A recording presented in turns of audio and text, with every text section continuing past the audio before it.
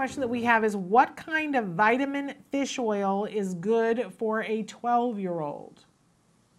Well, what you're looking for in fish oil is the omega-3s, and which contain substances called EPA and DHA. And fortunately, they make some good capsules that have the fish oil. If you're trying to do it naturally in the diet by eating fish, you want to go with fish that are low in mercury, like salmon is good and cod. You could go with cod liver oil, but that doesn't taste well. So unless your child's cooperative with that, sometimes that can be an issue. I like the company Nordic Natural. I don't get all of my supplement products from GNC, but I think GNC has a number of good products. So I buy my omega-3 capsules there, and you'd be looking for a dose of about 1,000 milligrams for a 12-year-old. Okay, great. I'm a particular fan of Nordic Naturals as well. They're a great, great company. Now, I skipped one. I just realized I skipped a question as I was going through. Dr. Copeland, what do you think about the recent Autism Speaks research on the dangers of Miralax?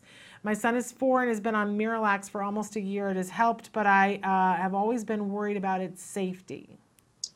Well, good question. I wouldn't unduly panic, but there are some safety concerns. They're not dramatic safety concerns because Miralax has been on the market since 2008 for children.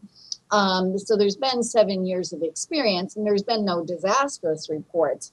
But the Food and Drug Administration did respond to some concerns because there have been some rare complaints. And basically, even the prominent pediatric GI specialists have said there's not been enough research on long-term use in kids. So Miralax has this chemical called polyethylene glycol, or PEG for short. And while it doesn't really, as far as we know, get absorbed much in the intestines of adults, there's been no specific studies on children. And unfortunately, there was a batch of Miralax from 2008 that was found to have very tiny amounts of some toxic byproducts. So this is not necessarily all batches, and they were tiny amounts, but the concern became, even if there's a tiny amount of a toxin, if you take it daily for months and months and months and months, could it affect children? So the FDA has approached medical researchers and saying, we need to do some studies on this. And a famous peds GI doctor, a gastroenterologist, Dr. Tim Bowie, said, yes, it's time we do the studies. And there's been a growing move within standard Western medicine to say, let's look how we can handle constipation in the GI tract in more natural ways by healthy diets, good exercise, and use of probiotics. So maybe we don't have to depend on Miralax as much. If the Miralax is helping him, I wouldn't abruptly stop it. It could be bad to have chronic constipation, but sometimes you could alternate the Miralax with a Senna product like Senokot, or a mineral oil product like Condremol, which is Kondremul. But even like long-term Senokot, those studies haven't been done, so there could be issues with that. I hope that helps. Do you have any other comments or questions on that? Well, we had another question that involves Miralax. I'm gonna skip that for now and kind of go to another topic for just a second. But I think that's good, cautious advice with all things considered. But I want to go to, because I thought this was a particularly good question. Somebody said, "Hi, what type of questions should I ask a developmental pediatrician? I go see one for the first time in 2 years since his diagnosis, and I don't even know what to expect." And they said, "Thank you." So what should we be asking the developmental pediatrician? Oh, great. Well, it depends on what their training and background is. But it's good that the family's thinking ahead, and whatever questions you have, I would start writing them down now and go in with the list. Hopefully you'll get a developmental pediatrician who has a fair amount of autism experience. And I would think that most would by now in their training. But once in a while, you might run into a developmental pediatrician who maybe is really more emphasized on ADHD or cerebral palsy. So you want to make sure they have a fair amount of autism experience too. And I particularly like it if the developmental pediatrician has a fairly good background in applied behavior analysis. And I would say most developmental pediatricians know now that there's ample scientific literature over decades showing that ABA is evidence-based for autism. But I've occasionally run into a developmental pediatrician, this was more a few years ago, I would think it's less often now, who kind of had a bias against ABA. So I'd want to kind of weed that out. But presuming that they're going to be open-minded, I would then think about, well, what skills does my child currently have? What would I like them to learn? What's the next things I'd like them to learn in different areas like self-help and communication? Are there any problem behaviors that I want to decrease in my child?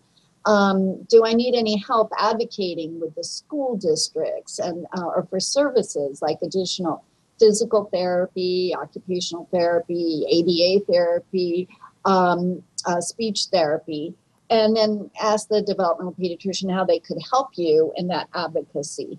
If you live in a state where there's now laws saying that health insurance companies have to pay for ABA, and if your child's not already receiving ABA or if funding is an issue, then the developmental pediatrician could write a prescription for ABA for your child. So that could be very helpful. And so I kind of write this all down. What do I want my child to learn? What problem behaviors do I want to decrease? What help I want with therapies? And go in with your list and realize if you have a long list, they may not be able to get to all of them in the first appointment, but share your list and then together you can prioritize what you're going to address that visit and then arrange follow-up visits. Wonderful. That's fabulous, fabulous advice. And of course, we should mention that you are, again, a developmental pediatrician, so who better to know exactly what to ask.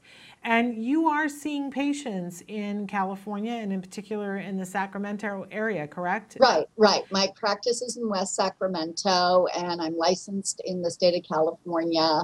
And I am going to try to get a group of patients who want to see me in Southern California and travel down there sometime, but that hasn't happened yet. Well, and because I had said to you during the break, I make no bones about it. I would like for my son to be seen by you. So I think that would be wonderful. So I want to continue on. I love this question. Somebody wrote in and said, "Hi, Shannon, this is a question for Dr. Copeland. Which organic fruits are okay to give kids on the spectrum? My son is 5 and I want to give him more fruits. I just don't know which ones and how much a week should he have because of things I have heard about phenol reactions," and they said, "Thank you very much."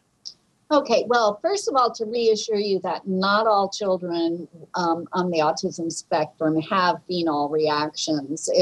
Phenol sensitivity is only in a certain subgroup, and fruits can be naturally high in phenols, but definitely in terms of buying fruits, I would be aware of the Dirty Dozen foods, and especially if you're on a limited grocery budget, the Dirty Dozen you want to buy is organic because the Dirty Dozen foods absorb more pesticides. So for fruits, that means a variety of things that would be like apples, blueberries, cherries, grapes, strawberries, peaches and nectarines. You definitely should buy organic on those.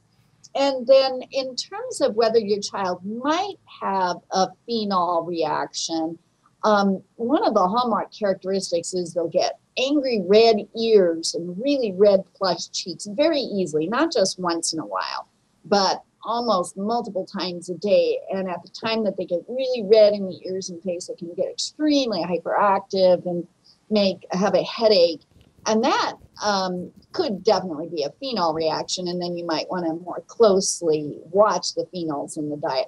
If your son's really not having that, I don't think you should be unduly worried about phenol reactions or try to restrict his fruit too much, because we need 4 or 5 servings of fruit a day plus 5 servings of vegetables a day to have a good balanced diet. So, but a number of fruits are fairly high in phenols. Phenols are types of chemicals, and one type of chemical that's a phenol is salicylates. So, berries, raspberries, grapes, apples, apricots, cherries, dates, raisins, currants, plums, prunes, oranges, pineapple, watermelon, and cantaloupe. All these foods are high in salicylates. So you wouldn't want to be doing a ton of just one of them. Some fruits you can definitely give that are not high in salicylates would include pears that you peel. Golden Delicious apples aren't high in salicylates or phenols, and then mango and papaya. So you do have some choices. If you think you just want to mildly lower phenols, and it's impossible to eliminate all phenols. You don't really want to do that. But I would just not give the same fruit day after day after day, many times in a row, and quite a bit of it. So if you're alternating the fruits and you mostly give some pear and Golden Delicious apple, mango, and papaya, and then occasionally a little bit of strawberries, organic, a little bit of cherries, so they can get the benefits of peaches and whatnot. I think you'll be okay. Wonderful. Well, we're thrilled that mango is on the list. Yeah. Yes. Yeah. I love mango too. But I love talking about the organic fruit, because this is the best time of year that the organic fruit is plentiful, which means it's the least expensive that it is, and at any time of the year. I know my son and I went on Saturday. We went peach picking. We picked organic peaches.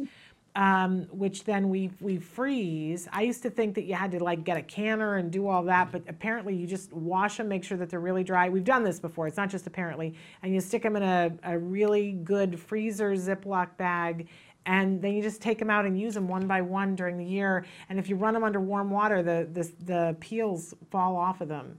You've given me an idea. I have an organic peach tree in my backyard, and I was wondering what to do. I freeze those puppies. We had organic frozen peaches all year long, and they're plentiful right now. They're fabulous, and they're inexpensive right now. And there's other fruits that are organic, and papaya is crazy mango, excuse me, is crazy inexpensive right now, and it's really good. Yeah. Okay, I want to go on to some questions about skin, and we had several different questions about skin. I want to start with one about a clogged pore on the scalp. They say, Dr. Copeland, what is the cause of clogged pores on the scalp? Is it yeast, too much sugar, or allergies? Well, maybe none of those things. That's actually a hard question to answer. And I'd have to say I don't know. And I would recommend that you take your child into their doctor and have the doctor look at whatever you are seeing. And if you're just talking about one specific area where the skin look of the scalp looks unusual to you and you think it's clogged, or if that's what a doctor's told you is the problem, it occurred to me, if it's one specific area you're talking about, there could be what's called a sebaceous cyst. So sebaceous glands or oil glands, and we have oil glands in our scalp, of course, that provide oil to our hair. And if they get blocked, you can get a little cyst formation that's filled with oil. And if that's what your child's doctor thinks it is, they could refer to a dermatologist who could then either drain or excise the cyst. Other than that, there's a lot of other different scalp conditions, so I'm not sure what it would be. Okay, so the best thing, though, is to go and have the doctor look at it and have a conversation with the doctor who's got eyes on it. Exactly. Okay. Now, somebody else wrote in and they said, Dear Dr. Copeland, thank you for being on the show and answering questions. Can an itchy rash that doesn't go away be caused by a nutrition deficiency, and what factors should we look at? Okay, that's a complex question, too. And there's a lot of different things that it could be, and it depends, again, is it over a good part of the body? Is it in discrete patches? But a common condition in all children, not only children with autism spectrum, is what's called eczema, and it's an inflammatory skin condition. eczema is often described as the itch that rashes.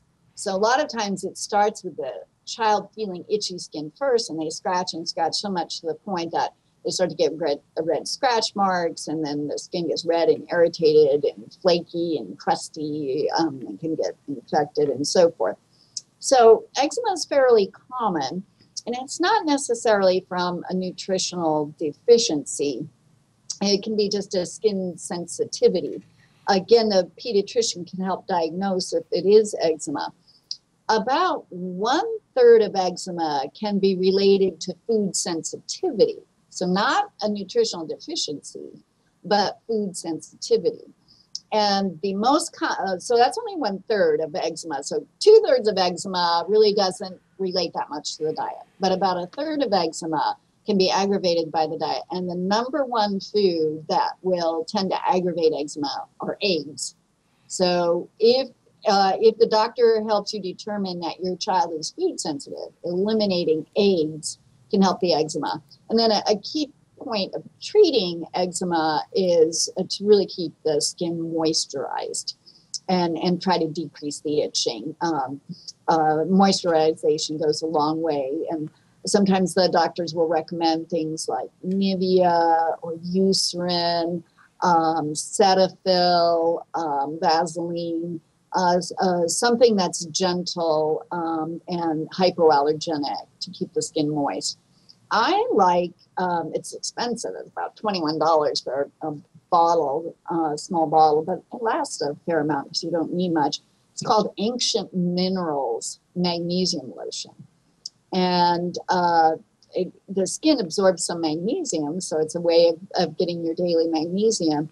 And it's got some organic coconut oil and shea butter plus the magnesium, and I think that's good for moisturizing the skin. And where do you get that? Sure that it's not an infectious condition like scabies, that sort of thing, because that scabies is a microscopic mite, a tiny little insect. It's pretty common in children. It can pass through a daycare or whatnot, and that has to be treated with an anti-scabies lotion. Now, where do you get the Ancient Minerals? It's called Ancient Minerals. Ancient Minerals, and they have different products, and the one I get is a magnesium body lotion. I just order it online. Okay, I've never heard of it before, but it sounds great. Yeah, I enjoy it. Okay, wonderful. Now, since we're talking about this, because as you were talking about it, of course, my son had horrible eczema, and it's something that we hear a lot in the autism community. I always remember Temple Grandin talking about that everywhere she goes, and she flies all over the world, and people will come up to her in airports that have kids with autism. She just started doing informal research. And as they would talk to her and ask her questions, she would say, let me ask you something. Does anybody in your family have eczema or skin issues? And she was just sort of keeping track in her head how many of these autism families said that they had eczema, and it was overwhelming. That it was almost 100%, according to her she says, very informal research. And my son certainly suffered from terrible eczema as a baby and then continued on. And I never put it together before, Dr. Copeland, that eventually when it went away, but when he was about 5, we discovered that he had a mild allergy to eggs, and we removed eggs from his diet, and that's when the eczema went away. Yeah. So he was in the 1/3 of cases that he had a food sensitivity eczema. Now, I'm sure eczema is very common in children with autism spectrum disorder. The difficulty is it's just very common overall. So there's a ton of children who don't have autism spectrum who also have eczema. Absolutely. So I don't think there's been any good large-scale study to see if eczema is more common in children with autism than the general population, but it's pretty common. Might be interesting. But since we're talking about skin, my son is 12, but he's very much in the teenage, the voice has dropped, there's an Adam's apple all of a sudden. Yeah. And I am seeing that it's not like his eczema of old, but on the back of his arms, he is having some sort of it's a weird looking breakout. But it's only on the backs of his arms. Now, is that just hormones and being a boy, or? It could be in dry skin. You could try moisturizing. I should mention it's rare in this country to get really, really severe zinc deficiency, but there have been some studies to show that children with autism spectrum disorder, at least in these study groups, were mildly zinc deficient compared to the normal population, and that can aggravate eczema. So sometimes supplementing with zinc, but I'd start low, like 5 milligrams. And zinc can be, if you give it on an empty stomach, it can cause nausea. So I get nauseated with zinc. But I would think it's rare to really severe zinc deficiency is quite rare in this country. Okay. Dr. Copeland, our next question says, to the doctor, my child chews gum to help with sensory input. Will excessive chewing cause digestive problems? And thank you. Potentially, yes. So that's a good question. I know it's tricky because a lot of kids can have this sensory seeking behavior and they can chew their shirt collars until they disintegrate their shirts and so forth. So gum might be used as a sensory replacement, but if they're chewing a lot of gum, you want to go sugar-free because you don't want cavities. But the artificial sweeteners called xylitol and sorbitol in gum are FODMAPs. And FODMAPs are particular ingredients that can cause GI upset with a lot of gas, bloating, alternating constipation, and diarrhea. So if your son's chewing sticks of gum many, many times throughout the day, day after day, I would say yes, that could be a GI issue. And I would try to gradually fade back and cut back. He might need a little bit of gum for his sensory issues, but at other times you might see if you can redirect him to other sensory activities that don't necessarily involve oral sensory input. That's interesting because a lot of us have heard over the last couple of years about how beneficial xylitol is for your teeth, that it helps your teeth, but I had not heard before, but it makes perfect sense that it can be digestively, that it can upset things, and for our kids it's not a good trade-off. No. Okay, now we had somebody write in and say, for the doctor, as a home science experiment, we wanted to time how long it takes for a capsule to melt in water. It's been 3 days and the capsule still has not melted completely. Our whole family takes supplements. Will taking many capsules cause digestive issues? Anyway, we can help the body break, is there any way that we can help the body break down the capsule? And thanks. Well, first you could look for kind of natural vegetarian capsules. And if you're going through good companies like Claire or Kirkman or Nordic Naturals, even their capsules, they try to make from really good, high quality ingredients. But also I wanted to reassure you a little bit, because while you did the experiment in water, what's in the stomach is very acid. There's a lot of hydrochloric acid in the stomach. It's not water. And so I want to reassure you, likely those capsules are going to break down. Yeah, and so reasonably, when we're taking a capsule, how long do you think it takes for it to dissolve and be in the stomach?